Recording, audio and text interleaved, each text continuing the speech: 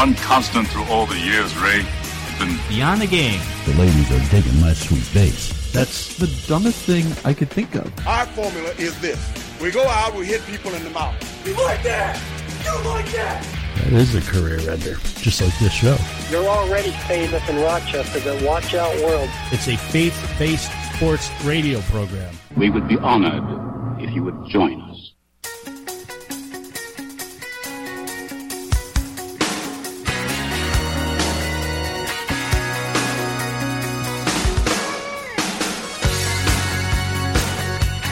Welcome to December, everybody. This is the Beyond the Game program. Sports talk without the trash talk. I'm Rick Benson. With me is Zach Barletta, btgprogram.com or at btgprogram. We got a full show for you today. We're going to talk with Mark Jelezinski of 12th Rock Ministries. Mark and his brother Greg started this ministry, which is down in Middletown, New York. They're doing some pretty cool things with kids through sports ministry, and he shares some of what they're doing with us. Plus, we're going to talk with my friend Brett Haas, who pastors First Baptist Church of Elba. There's been a lot made of Tennessee's decision to back away and not hire former Rutgers head coach Greg Schiano to fill their vacant head coach position.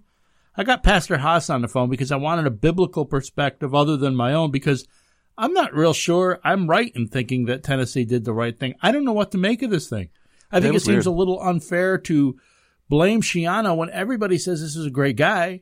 But by the same token, there is that possibility that maybe he saw something and didn't say anything while he was at Penn State. I don't know. So I wanted another knowledgeable opinion, or maybe not another knowledgeable opinion if I'm counting myself, because mine's just an opinion. But Pastor Brett's is a knowledgeable one, especially considering his football background. So I knew we could get that from him. I'm beginning to wonder, actually, who looks worse right now, Tennessee or the New York Yankees? Don't you think that sort of backfired on them a little, Zach, this firing Girardi, because they still have no manager, and now they just interviewed this week Carlos Beltran, who last we saw was playing in the World Series. Mm-hmm. It's as if the Yankees didn't have a plan, and I know they did. I knew if they fired Joe Girardi, they had a plan of who they wanted. I just think they may have overvalued who they wanted, and when they got him in there to the interview process, haven't been blown away. I actually don't think it's backfired on them. They are the only team that needs a manager. So at this point, they can sort of take their time, do their due diligence, be thorough. Free agents aren't signing this early in the offseason, so it might be bad optics for them. They might want to hurry it up. Maybe that's what it is. Maybe it just looks bad. But to me, I would think you'd have somebody in there by now. But you make a great point that nobody else is. They're the only show in town. So and they're an attractive opening, so. Yeah, that's for sure. Hey, let's take a quick break. We'll meet some obligations, and we'll be right back to start the show. Alongside Zach Barletta, I'm Rick Benson. This is the Beyond the Game program.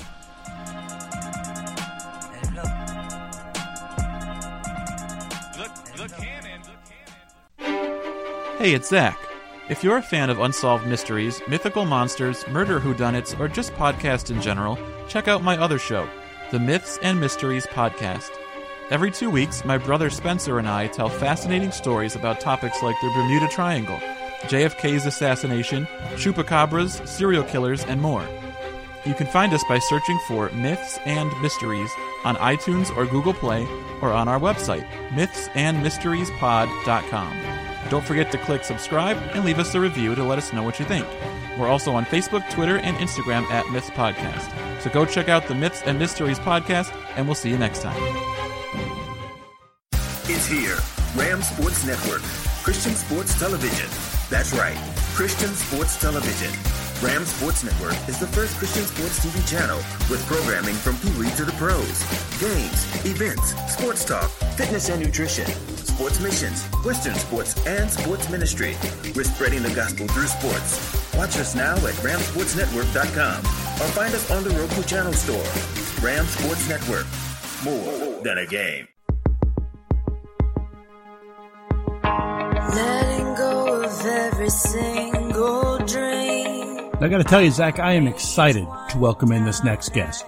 He works in a ministry very similar to the one I'm involved in, sports ministry, but what makes it unique is not only do they have faith-based sports leagues, but they also have a complex, or at least plans for a complex, that have the athletic fields necessary to support those leagues, and there's only a handful of those around the country. So I am thrilled to welcome in Mark Jelesinski via the BTG studio line. He's the co-founder. He's the vice president of 12th Rock Ministries in Middletown, New York. Welcome to the program, Mark. So glad you could join us.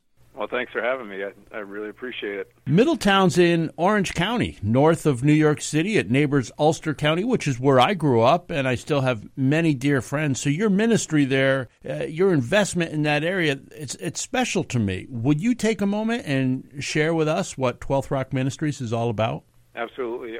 My brother and I, when we founded it about 5 years ago, we saw that there's super competitive sports in this area, and they can do a lot of harm, leading to excessive pressure and increased risk of injury and attitude of exclusivity, those kind of things, which just develops poor attitudes in the kids and stuff, which just spills over into their home life. So there's all kinds of fractured relationships in our area. There's a lot of broken homes, and we found that sports is one of the places that there's kind of common ground. So we use that platform then to share the gospel of Jesus Christ, and it's just been a powerful thing. So 12th Rock has been around running sports leagues for about 17 years in this area. Actually, this is the start of our 17th basketball season. Wow.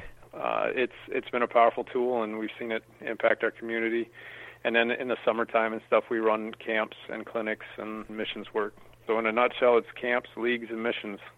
Working with sports ministries, as I do here in Rochester, I know it takes a great team of volunteers. It takes people to be able to make it happen. How many volunteers are helping you out, and do you look for something specific in identifying leaders who can maximize the potential reach of 12th Rock? Yeah, we do, definitely. I'll start just with the numbers. The numbers are actually humbling to how many people that God lines up for us. We're just finishing up getting the basketball season set up, which is one of our most needed areas for volunteers. And I got 68 coaches that are helping out this season, 10 to 12 referees, about 8 to 12 people helping in the cafe, some scorekeepers, and various other roles, and it's about 100 volunteers every Saturday that come out for an 8-week season, and they're practicing once a week. So we're surrounded by great volunteers that we couldn't do it without them. That's just basketball. And then coinciding with that, we run an archery program, and there's about a team of 4 or 5 guys that help run that. They just give of their time. So what we look for is just people that, A, love the Lord, and then, B, just want to influence this next generation and tell their story. And then we help train them up. That's part of the ministry, too, is that we're kind of discipling and training these guys and gals, because we've had a lot of coaches that have been coaching with us for probably, a lot of them, 8-10 years. So it's been neat to see the growth in them as well. Reading right from your website, your vision statement is to use sports to engage and empower this generation to spread the gospel of Jesus Christ. It's always interesting to me how various sports ministry balance that need for good quality sports, engaging sports, with the importance of making the most of every opportunity to share Christ. How does 12th Rock accomplish that? It's kind of... That's a loaded question, but 12th Rock accomplishes it basically on a local level. We do it with leagues by building relationship. What we found is doing ministry here in this area is it takes anywhere from 3 to 5 years to be able to have a conversation about anything much more than sports and weather. So what we offer is then we offer high-quality programming. We run it with excellence. It's very organized. We start on time, we end on time. And that keeps people coming back so that we can have the opportunity then to build a relationship.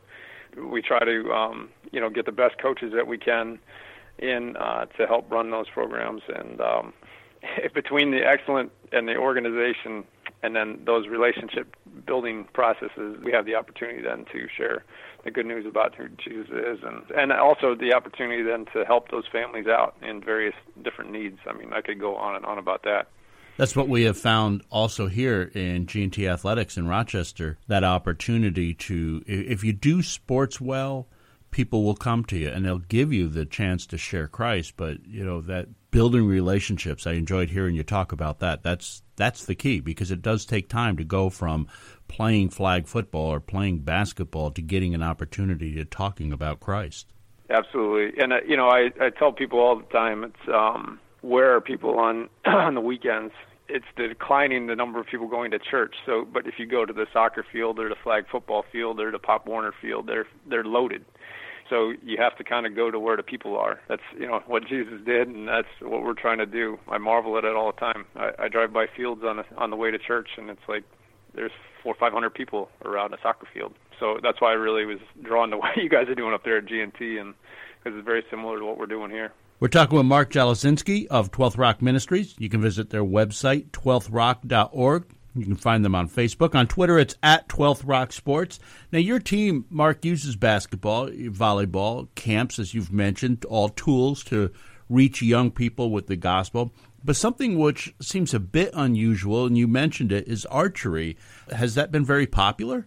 It has. It's not in the same numbers as basketball because it's kind of a niche, group of people, a smaller demographic, but it reaches a unique demographic of kid and the family. So we run. It's grown from. We finished our 4th year running it, and it's grown from just running it in the spring to running it each season of the year. So we're actually kicking off the Winter Archery League down in a gym about 20 minutes south of Middletown, and doing that in January right alongside the basketball. So it's been great. It's one of my passions. I love to shoot, so it's kind of fun to be able to use something that you love to do to reach people with the gospel. So, on average, we get about 15, 20 kids that come out. It's just kind of a laid-back, great time, just building a relationship again and having the opportunity to speak the truth of God's Word to them. When I was down in the Dominican Republic here recently, I go down annually as part of a baseball outreach with Score International, but they had this team of archery guys who I didn't understand the connection, but they had this team of archery guys, and it was fascinating because in my mind I'm thinking kids, bow and arrows. I'm not sure this is a good mix, so I got to ask you, how do you do that? Can you walk us through what your archery ministry is like? Yeah, basically the thing I love about it, and what it's kind of like this, is you got a kid that's never shot a bow before, right? And they're very nervous about it. Again, just like any other thing we do, we try to do it with excellence. All of us are trained at USA Archery. We're all level 1 instructors, and then we got another guy that's a level 2 instructor that's kind of trained us. So we train them on how to use the bow. We go over, all the parts of the bow and how to hold it, the shot process of drawing it back and the follow through and all that stuff, so that they're not afraid. Because one of the first things they always say is, I don't like to shoot because it hits my arm. So we teach them how to hold it so that it doesn't happen. And one of the greatest things I love about it is you got a kid that you may not succeed at a lot of different things, but by the end of the first session, they're on the target and they're starting to really zero it in. So there's a high rate of success very quickly, and that keeps them coming back. And it's just, like I said before, it's, maybe that kid that might not be good or coordinated to run, play a ball sport or a team sport, but you have a lot of kids that kind of outside of the bubble, so to speak. They're on the fringes, so they come in, and when they pop a balloon, we put balloons on the target. When they pop a balloon, it's like they just, it's the greatest thing in the world. Their face lights up. I bet. So it's just, it's super safe. So, we go through all the safety rules. We paint out the field so that there's a shooting line, and then there's a line they go back behind when they're done shooting. They hang their bows up on a rack. It's very orderly, but yet at the same time, they're having a blast. It's a lot of fun just to watch them. We got a great connection with a local archery shop. They have a 3D course, so that we go and shoot all the 3D animals in the woods and walk the course. Is about 15 targets. That's always a blast too. The kids love to do that. That sounds cool. Let's talk for a minute about that huge undertaking you guys are doing. God has given 12th Rock a vision for what you're calling the Northeastern Field. Would you talk about that vision, what it is, how it's going to impact the community, and how did you and Greg first get that vision? Yeah, well, we can start with the how. It started back in 1999. My brother and I started a landscape company fresh out of college, and we both went to separate rooms and wrote down goals. And when we came together halfway through both lists, we believed that was God speaking. It said after 10 years to purchase a youth camp. That was as vague as it was. And we're like, okay, what do we take it at? I was 22, he was 24.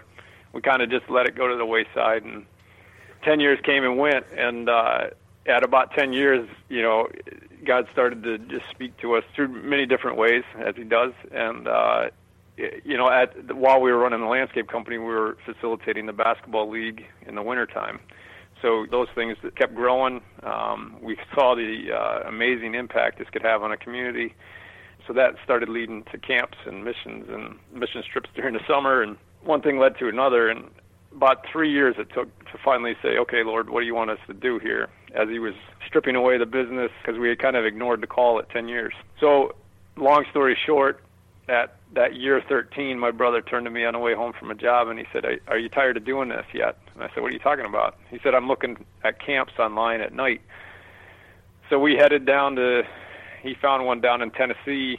I mean, we wanted out of the Northeast, and that's the funny thing. Headed down to Tennessee and then North Carolina, and then we landed. We used to facilitate Upward Sports basketball program and stuff, so we landed back at the headquarters for Upward Sports, and that's really where the dream and the vision came. On the way home, we just started writing it out, and God just kept giving us stuff, and that's where 12th Rock burst out of there. And so we started to pursue it. I'm kind of speeding through it, but pursue it, looking at different camps, and we actually put a deposit on a camp in West Virginia, thinking that was it. And then finally God said, do away with that. And then we ended up looking at a camp in New York. That's where we ended up meeting Word of Life. But all the while, we kept looking for something. And then about 2 years ago, my parents lived down in North Carolina, and my dad met up with a guy that he was a longtime friend with and said, hey, this is what my boys are looking for. Do you have anything? And about a week later, he said, yeah, I got a piece of property for you. So long story short, after about 2 years of a lot of different twists and turns, in about 12 weeks, God raised up over $100,000, and we were able to put a deposit down on this piece of property we're calling the Northeast Field. That's really the short version of it, but if you go to our website, you can read it. There's a tab icon right on the front page that says Curious, and the rest of the story's there. And one of the niches of this project is going to be the track, indoor 200-meter track. The impact could be that we could touch and influence about 5,000 to 6,000, if not more, kids a weekend in that building. So it'll have the track and then court space in there. So just like when I was reading over GNT's mission statement and what they want to do with that park up there, very, very similar to what we see God using this for, because it's so centrally located. I mean, we're 65 miles from New York City. The property itself lands 20 minutes from 5 school districts. There's about 45 school districts within an hour of here. And one of our mission statements is to reach the Northeast. And God's landed us probably in one of the best places that I could ever imagine. And here we were trying to get out of here. Once again, we're talking with Mark Jelesinski of 12th Rock Ministries, 12throck.org or at 12th Rock Sports. Mark, both you and your brother Greg, your families are prominently displayed on your website. They appear to be actively involved in the work of 12th Rock. How special is that to you? You work alongside your brother, and you have your families there with you. It's really special. It's people say it all the time. It's like, I can't believe you. I've worked with my brother between business and this for 20-plus years. And God's grace and has got us this far. But what's cool about it is that we, one hand knows what the other hand is doing without having to really talk too much, because you just know what the other guy's thinking. And so that's special. And then to be able to see your family serve right alongside of you and walk this walk of faith, to see God working every single day, literally, from His provision to His care every day, is just testimony to, there's no better testimony for my kids and his kids to see God at work that way. So they've walked very closely with us through this whole thing. And both of our wives, when we told them that we were going to sell the business and get out of business, they were both 100% behind it. And they said, this is what God is telling you to do, go for it. And so we've had their support all the way, and, we wouldn't have done it without it. So it's very special. Mark, I don't mean to put you on the spot, but would you mind sharing with our listeners how you first came to Christ? Absolutely. I grew up in a Christian home. My parents were believers, both believers, and so I was raised in it. I kind of have a unique story in that my dad was working like 2 or 3 jobs, trying to, accomplish the American dream, so to speak. And at the age of 40, God called him to be a pastor. So when I was 9 years old, we moved from Minnesota to Texas, and then he went to seminary there in Texas, and then we landed here in New York, and he pastored a church for 24 years here. So when we landed in New York, I was about 12, and it was quite the culture shock coming from Texas, or Minnesota, Texas, and then New York. I played sports. I played 2 sports. I played basketball and baseball. So that was kind of my only outlet. But all the while, I was just going to church and kind of going through the motions, so to speak. And I made a conscious decision at the age of 18, and that's why I'm so passionate about what we do, is because I believe at some point you have to make a decision on your own. So I made a decision to go to state school, and I actually pursued a degree in plant science. And that's really where my faith became my own. And as they say, I was saved at the age of 14 is when I made the decision to follow Christ. But it was really when I hit college is when really where my faith became my own. My faith continues to increase year after year. And, one of the pivotal points of starting or taking another step deeper with Christ was when my best friend passed away at 35. And that's kind of when we birthed 12th Rock. So that gave me the passion to share my faith with more people and stop being, this introvert. And so that's kind of my journey in a nutshell. Any prayer requests? How can we pray for you? Yeah, endurance, wisdom, and discretion. Those have been my consistent prayers for about the last 5 years. Just as we walk out this calling God has put on our lives, because there's definitely days when it's overwhelming, but I'm just continue to be humbled by that God continues to use us this way. So, secondly is just financial provision on a monthly basis. I believe God's called us to do this, this northeastern field, and we're just waiting upon Him patiently to provide for it. So. You want to take a minute and tell the folks how they can get a hold of you to find out more about your ministry, how they can get involved. You mentioned needing financial support, prayerful support, these things, how they can get involved in supporting the work of 12th Rock Ministries. Yeah, absolutely. You can just go to our website. It's 12throck.org. It's the number 1, the number 2, THROCK.org. And right on the homepage, there's some graphics that say the O2 team. It'll be on your left. And then there's a graphic there to the right that says Curious. And the O2 team is our monthly support team that you can go right there online and make a safe, secure donation, or you can mail it in. The address is on the webpage there as well.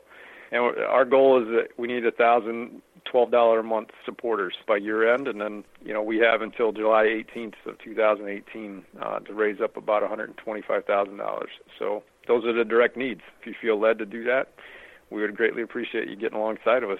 So, well, Mark, I want to thank you so much for joining us. 12th Rock is doing some great work for the cause of Christ, and thank you for sharing that with us. No problem. Thank you for the opportunity. I really appreciate it. There you have it. That's Mark Jelesinski from 12th Rock Ministries. And I'll tell you, that's a ministry that I can support. Obviously, it's a heart similar to my own.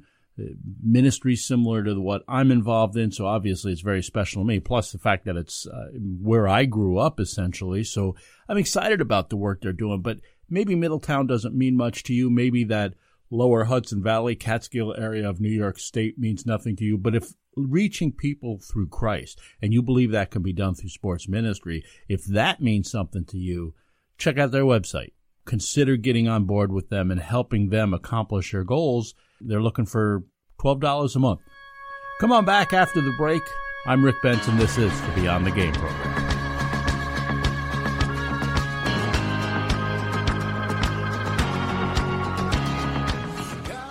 Here's the Red Hawks recap for this week, December 2nd, 2017. The Red Hawks recap being brought to you by Roberts Wesleyan College. After the men's basketball team defeated Nyack College 79-72 last Saturday for the second time this season, gaining their 6th straight victory to open the season 6-0, the Red Hawks then suffered their first loss on Monday, falling to Mercyhurst University 81-51. However, the Red Hawks would bounce right back with an 86-80 win over Mansfield University on Wednesday, improving to 7-1. Lithuanian freshman Gintaras Bartasakis had a game-high 27 points for Roberts. And the Red Hawks women made it a sweep over Mansfield, overcoming a 13-point second-half deficit in the process to pick up their third win of the season, a 74-63 victory. Sophomore Sarah Nady scored a game-high 19 points. The Cairo, Egypt native was 5 for 9 from the floor and scored 8 of her 19 points during a momentum-changing third quarter. Both teams will be in action at home on Tuesday, December 5th. The women host Lemoyne College at 5 p.m., while the men will finish off a home-and-home taking on Mansfield University once again. Tip-off is scheduled for 7:30. And next Friday, December 8th, is another doubleheader with both teams hosting the University of the District of Columbia.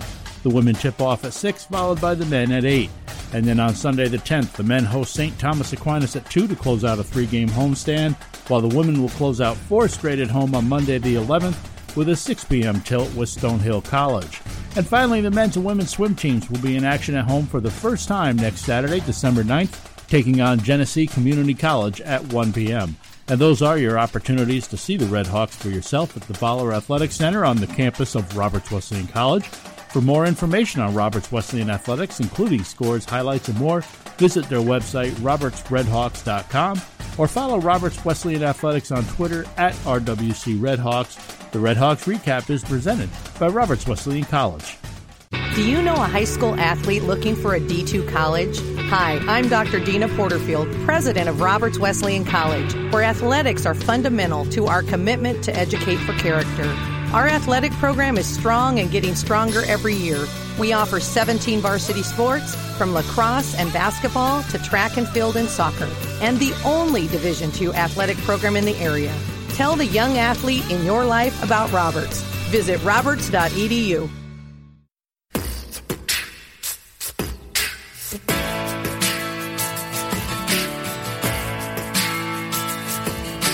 Welcome back to the show.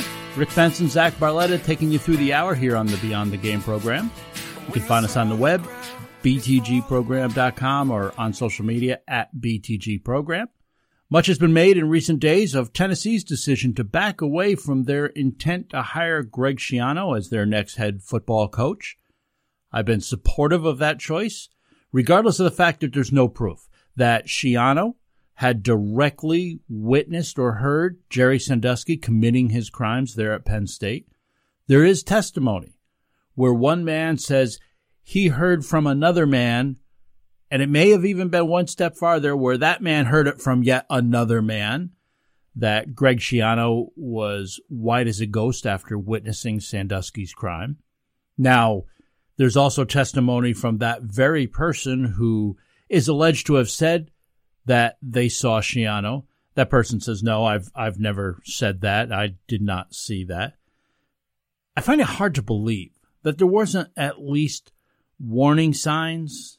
But look, for me, even if there weren't proof, and there's not, look, Schiano might be a great coach. He is a good coach. Everybody has given him high remarks. Ohio State thought highly enough of him to hire him. But for me, for my program, if I were in charge, and obviously I'm not, but if I were, I think I'd just avoid it because I don't know for sure. Now, is that fair to Schiano? Probably not. This is a tough matter. You're going on hearsay, but the hearsay is awful. It is, this is one of the worst things you could hear of somebody. For the leader of my program, look, I think I just move on. I'm not making any accusation. I'm just going to move on to avoid any appearance. I don't know for sure what happened, and I'm not going to take the chance. That's my opinion. I could be wrong. So I needed to get an opinion of somebody that I trusted, somebody that I think is knowledgeable. I wanted to ask a local pastor. And I didn't want to just ask any pastor. I wanted to ask a pastor that had a football background, that understood the game of football. I called my good friend Brett Haas. He's the pastor at First Baptist Church in Elba, New York.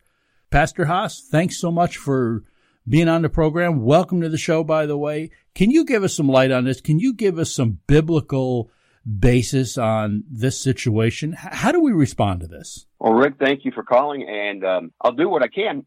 It's a very touchy situation, as you know. And there are a lot of variables concerning Greg Schiano and the decision by University of Tennessee to turn away from their offer or their agreement or whatever they had reached with him.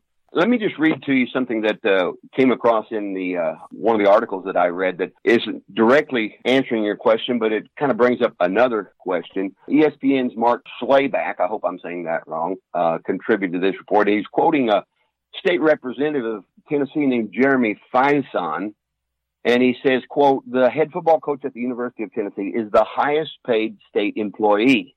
And to that, I would ask, why? What does this say about the state of Tennessee? What does it say about our society as a whole when the highest paid state employee is a football coach?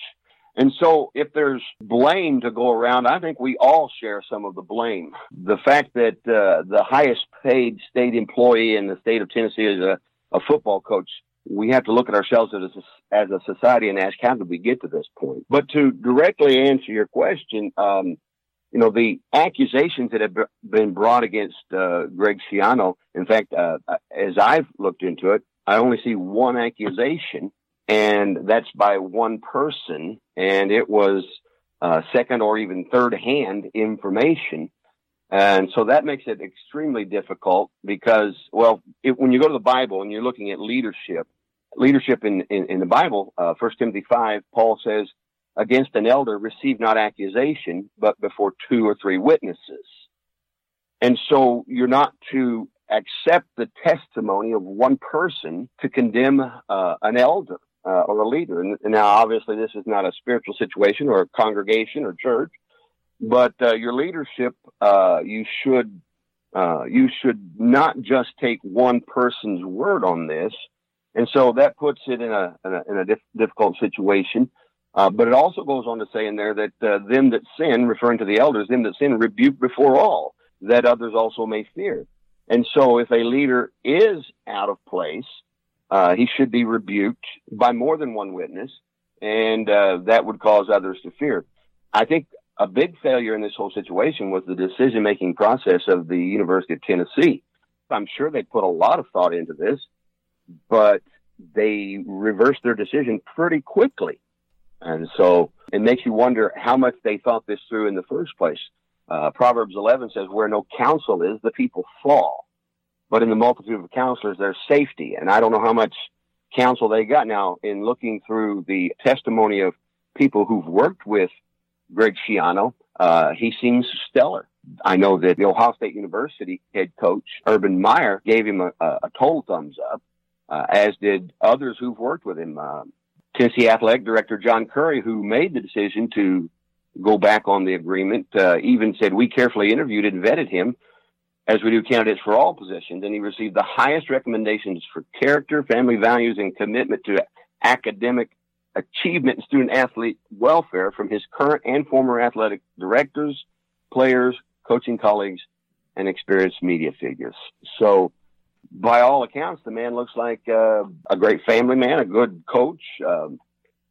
So why did Tennessee go back on their decision? Well, I don't know, other than when you're putting someone into place of leadership, you have to be more careful than just any other position, because leadership is, he's the face of your organization. And the Bible also says about a leader in 1 Timothy 3, in choosing a pastor or a bishop, he must have a good report of them which are without. And Paul tells us in 1 Thessalonians 5 to abstain from all appearance of evil. And so I think I would agree that if there was an appearance of evil and a question as to the man's character, that he probably should have been turned down before it ever went public. I think if I understand you right, you were very kind and very gracious in saying I'm wrong. Well, I don't know that. I don't know that you can say there's a right or a wrong, Rick, on this. Well, that's concerning public opinion. I mean, I think your question, did they cave to public opinion? Yes, they did. Public opinion should always be considered in every decision, but it's not the only consideration and should never be the deciding factor in matters of principle. If I think I'm doing the right thing, then public opinion shouldn't matter. That's a great point. But to me, the University of Tennessee made a grave mistake when they offered him the position, and again, that's in question whether it was actually officially offered or not, but they changed very quickly when public opinion was against them. I think if I had gone through all the vetting process that they went through and thought I was doing the right thing, then I would have stuck with my decision. But again, I'm not going to find fault with erring on the side of abstaining from all appearance of evil, but I just wish they had thought that through before they went public. I agree with you in that. And I think this is a very hard thing because somebody said something, and as you say, that may even been second or third hand to hold that against Schiano. That's kind of a tough thing, but I can't fault somebody if they said, you know what, I just want to avoid. But you think they would have made that decision prior. I see a lot of people complaining about the internet, complaining about social media, and I really don't blame social media for this. It's not doing anything that I'm not doing now, that sports media, news, everybody, they're giving their opinion. That's what these talk shows do. And ultimately, those in charge, the decision's theirs. So should the university have allowed public opinion to sway their decision, do you think? I would say only if after hearing public opinion, they had a change of heart as to the nature of the situation. Perhaps it brought into question in their minds things they hadn't thought through. Now, how you make a decision as big as choosing your head football coach without thinking those things through ahead of time, to me, that's what really brought the problem on. It wasn't the media. It wasn't the internet. It was the fact that maybe they didn't carefully think this thing through before they made their decision. Well, great points. I knew I had called the right guy. Hey, as long as I got you on the phone, you know college football as well as anybody I know. There are numerous scenarios that are going to play out this weekend, which will affect the Final Four playoff teams. But if it were up to you right now, which four get in? Well, right now, Clemson, Oklahoma, Auburn, and Wisconsin. Now, that can change this weekend, obviously. But I think that the ACC champion is a lock. Whether it's Clemson or Miami, whoever wins that game is in. The SEC champion is a lock, whether that be Georgia or Auburn. And then Oklahoma and Wisconsin are locks if they win.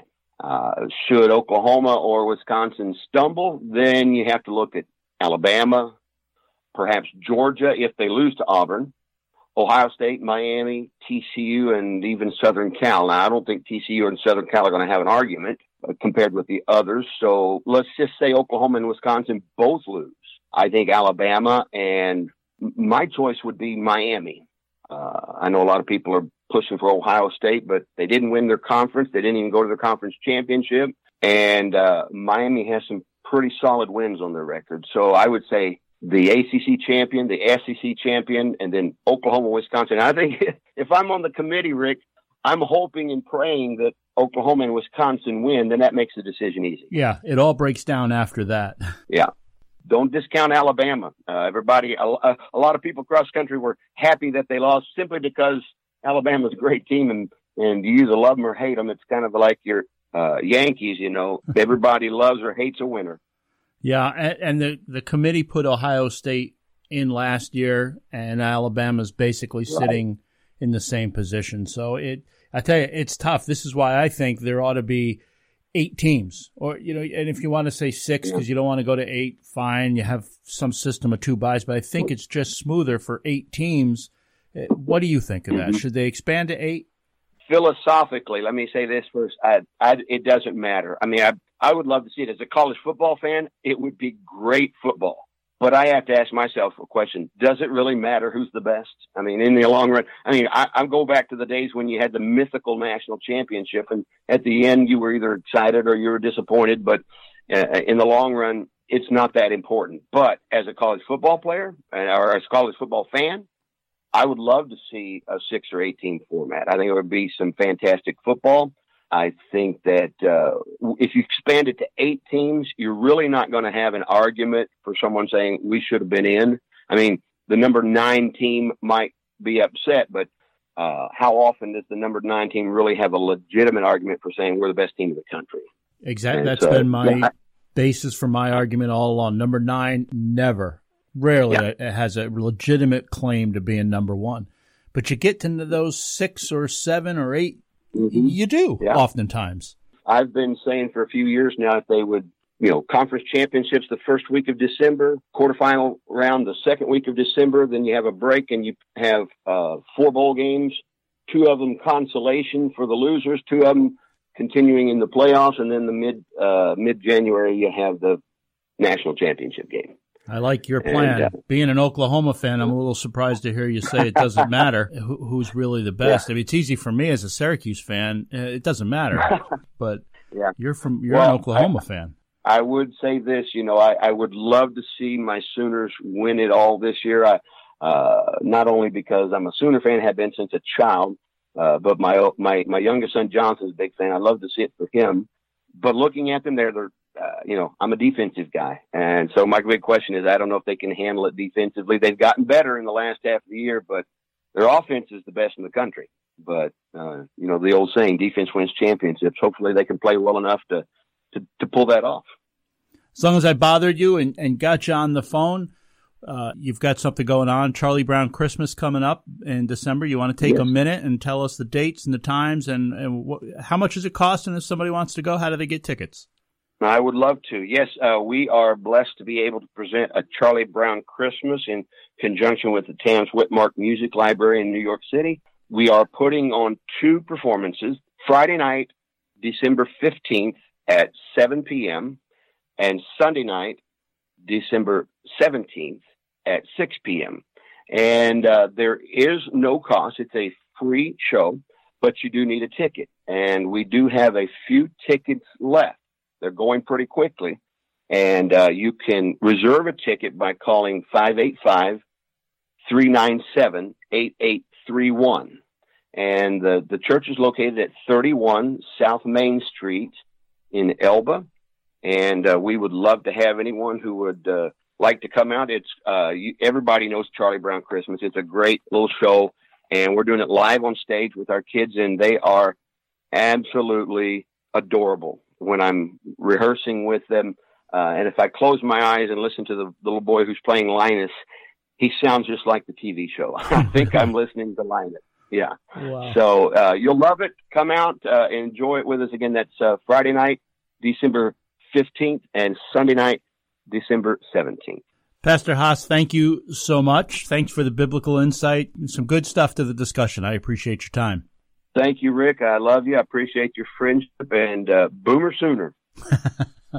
That's Pastor Brett Haas, First Baptist Church of Elba. And if you're not familiar with Pastor Haas, he's a big dude. He's a mountain of a man, but he's a drama guy. This guy puts on great dramas. If there's still tickets available to Charlie Brown, give them a call. Go on out there to Elba and see it. Once again, that phone number, 585-397-8831, 585-397-8831. Get yourself tickets to a Charlie Brown Christmas. I'm Rick Benson. The guy across the desk from me is Zach Barletta. This is the Beyond the Game program, and we'll be back right after this. In the morning when my heart is cold, you're the heat for my weary soul. Hey gang, Benson here. Because I'm a bit of an introvert, I don't rush right up to people and get in a conversation as I see others do. I wish that were more comfortable for me. But that doesn't mean that I don't care about people. In fact, one of my greatest joys is to help people. The biggest help I can ever be is to tell folks about the grace of God. Now just hear me out. Give me just 2 minutes, and then because I know you're a smart person, decide for yourself what to do with what I'm telling you. You see, all of us are sinners. And because we are, we can't get to heaven on our own merit. The Bible says in Romans 3:23 that all have sinned and come short of the glory of God. But it also tells us that God loves us. So much so, in fact, that he sent his Son, who is the only one who never sinned. And though he need not die, willingly did so on a cross as a sacrifice to pay the debt of all our sins. John 3:16 says, "For God so loved the world that he gave his only begotten Son, that whoever believes in him shall not perish, but have eternal life." Why? Because God wants us all to be saved from an eternity in hell. He says so in 1 Timothy chapter 2, verse 4, that he desires all men to be saved and to come to the knowledge of the truth. But though he gave his life, Jesus didn't stay in the grave. He rose again, defeating death, making it possible for us to go to heaven as a result of His righteousness. You see, that's the grace of God I want to tell you about. Forgiveness of sins is available to all people. God's grace is freely available to everyone. 1 John 1:9 says, if we confess our sins, He is faithful and righteous to forgive us our sins and cleanse us from all unrighteousness. The Bible says that anyone who calls upon the name of the Lord will be saved. Here it is, Romans 10, verses 9 and 10 says that if you confess with your mouth Jesus is Lord and believe in your heart that God raised Him from the dead, you will be saved. For with the heart a person believes, resulting in righteousness, and with the mouth he confesses, resulting in salvation. If you want to know Jesus, pray to God. Tell Him you know you're a sinner. Tell Him you believe that Jesus died, was buried, and rose again, and that He did that for you.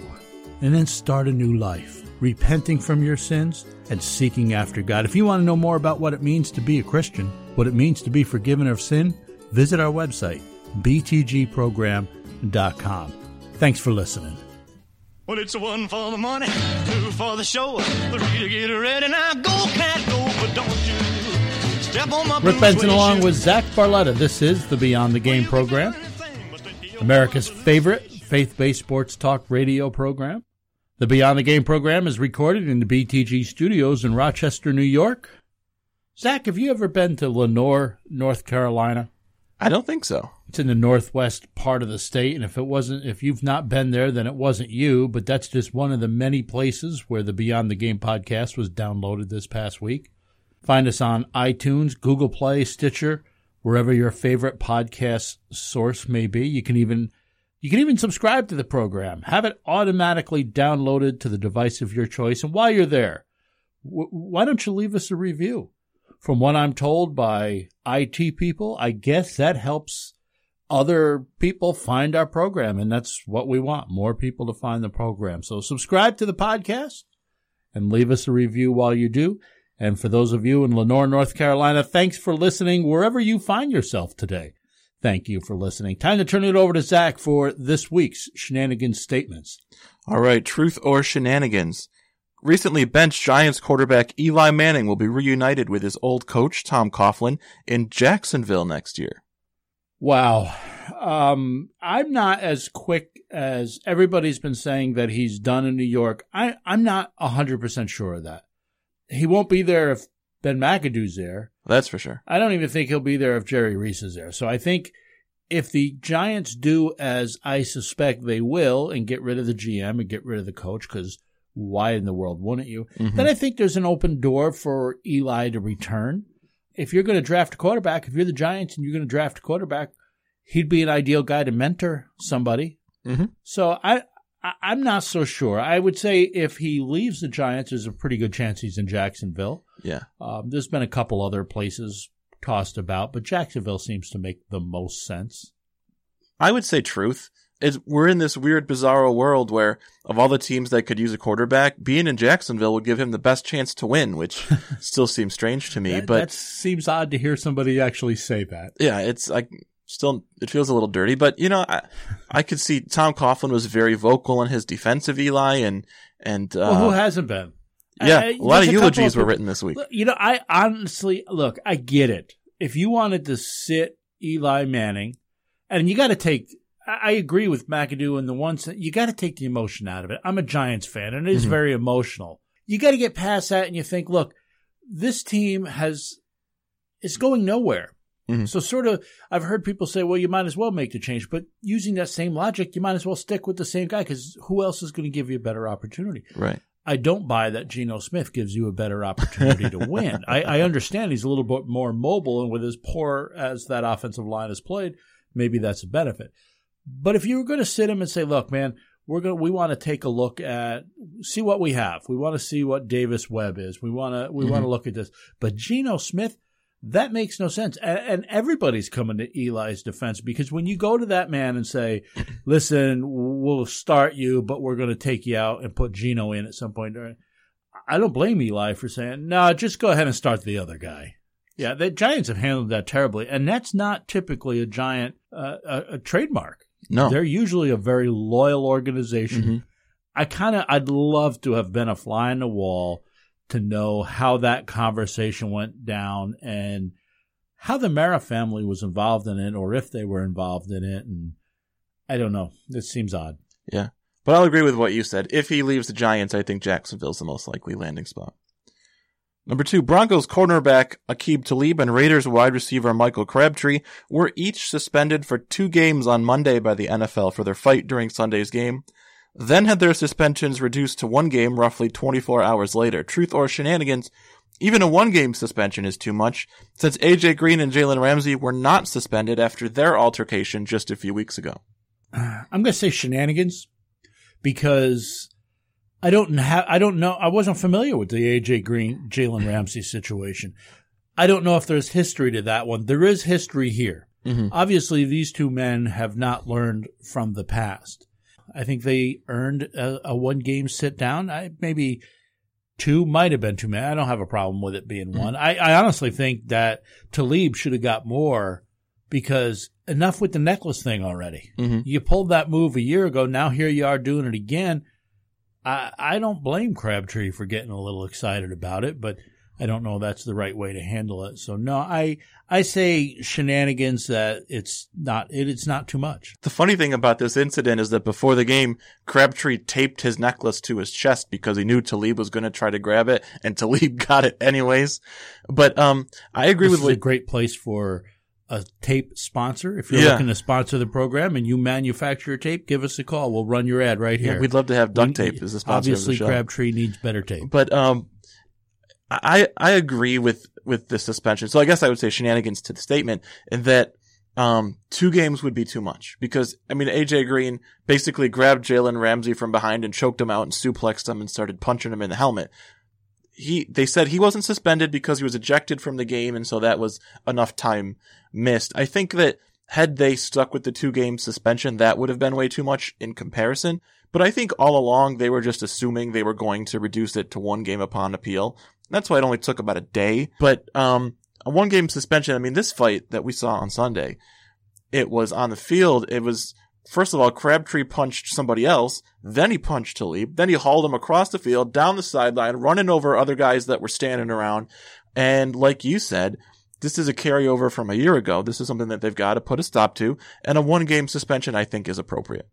Yeah, and I think if you are punching somebody who is wearing a football helmet, the fact that you have to live your life being stupid, it should be punishment enough. Absolutely. Number 3, the LA Chargers sit 1 game below 500 at 5-6, but have been much improved over their last few games and jumped all the way to number 10 in ESPN's latest power rankings. So, truth or shenanigans, after starting the season 0-4, the Chargers will make the playoffs. I hate speculating.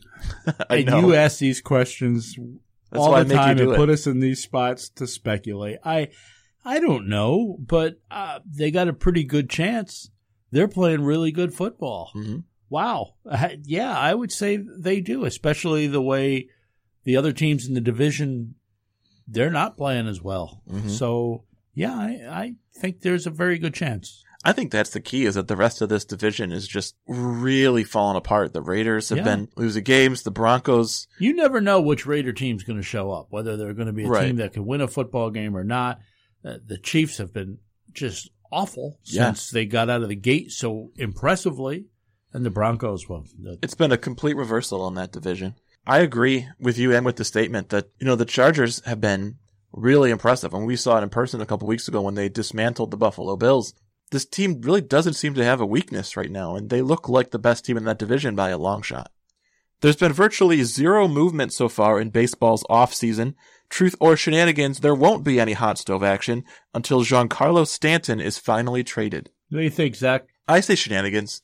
I do think that's a big holdup. I do think that's going to sort of be a major hole in the dam that lets a lot of other things happen. But I think the biggest thing right now is Shohei Ohtani and his posting this weekend. He's a unique case, as we were talking about off the air today. He's going to be very affordable because he's going to cost such a small amount of money in international free agent money, and then he's going to be under team control for a long time, but he could be a top starter and a middle of the order bat. So I think a lot of teams that think they have a shot at him are probably waiting until they see whether they can land him or not. See, I'm going to disagree with you. I actually agree. Until Giancarlo Stanton is figured out, I don't think there's going to be a lot of movement. Last but not least, the LA Clippers season is already over with Blake Griffin now out for 2 months with the knee injury. I agree. Not much more I need to say to that. Yeah, I mean, they weren't a playoff team with him. They're not a playoff team without him, certainly. And they got the OKC Thunder right behind him, who you know are going to finish better than where they are. So yeah, that makes sense to me, that I think OKC is going to be finishing better. But, you know, you could make the case that with Griffin, maybe they slip in the 7 and 8 spot or whatever. Without him, not a chance. Not a chance. 2 Corinthians 9:7 says, each one must give as he has decided in his heart, not reluctantly or under compulsion, for God loves a cheerful giver.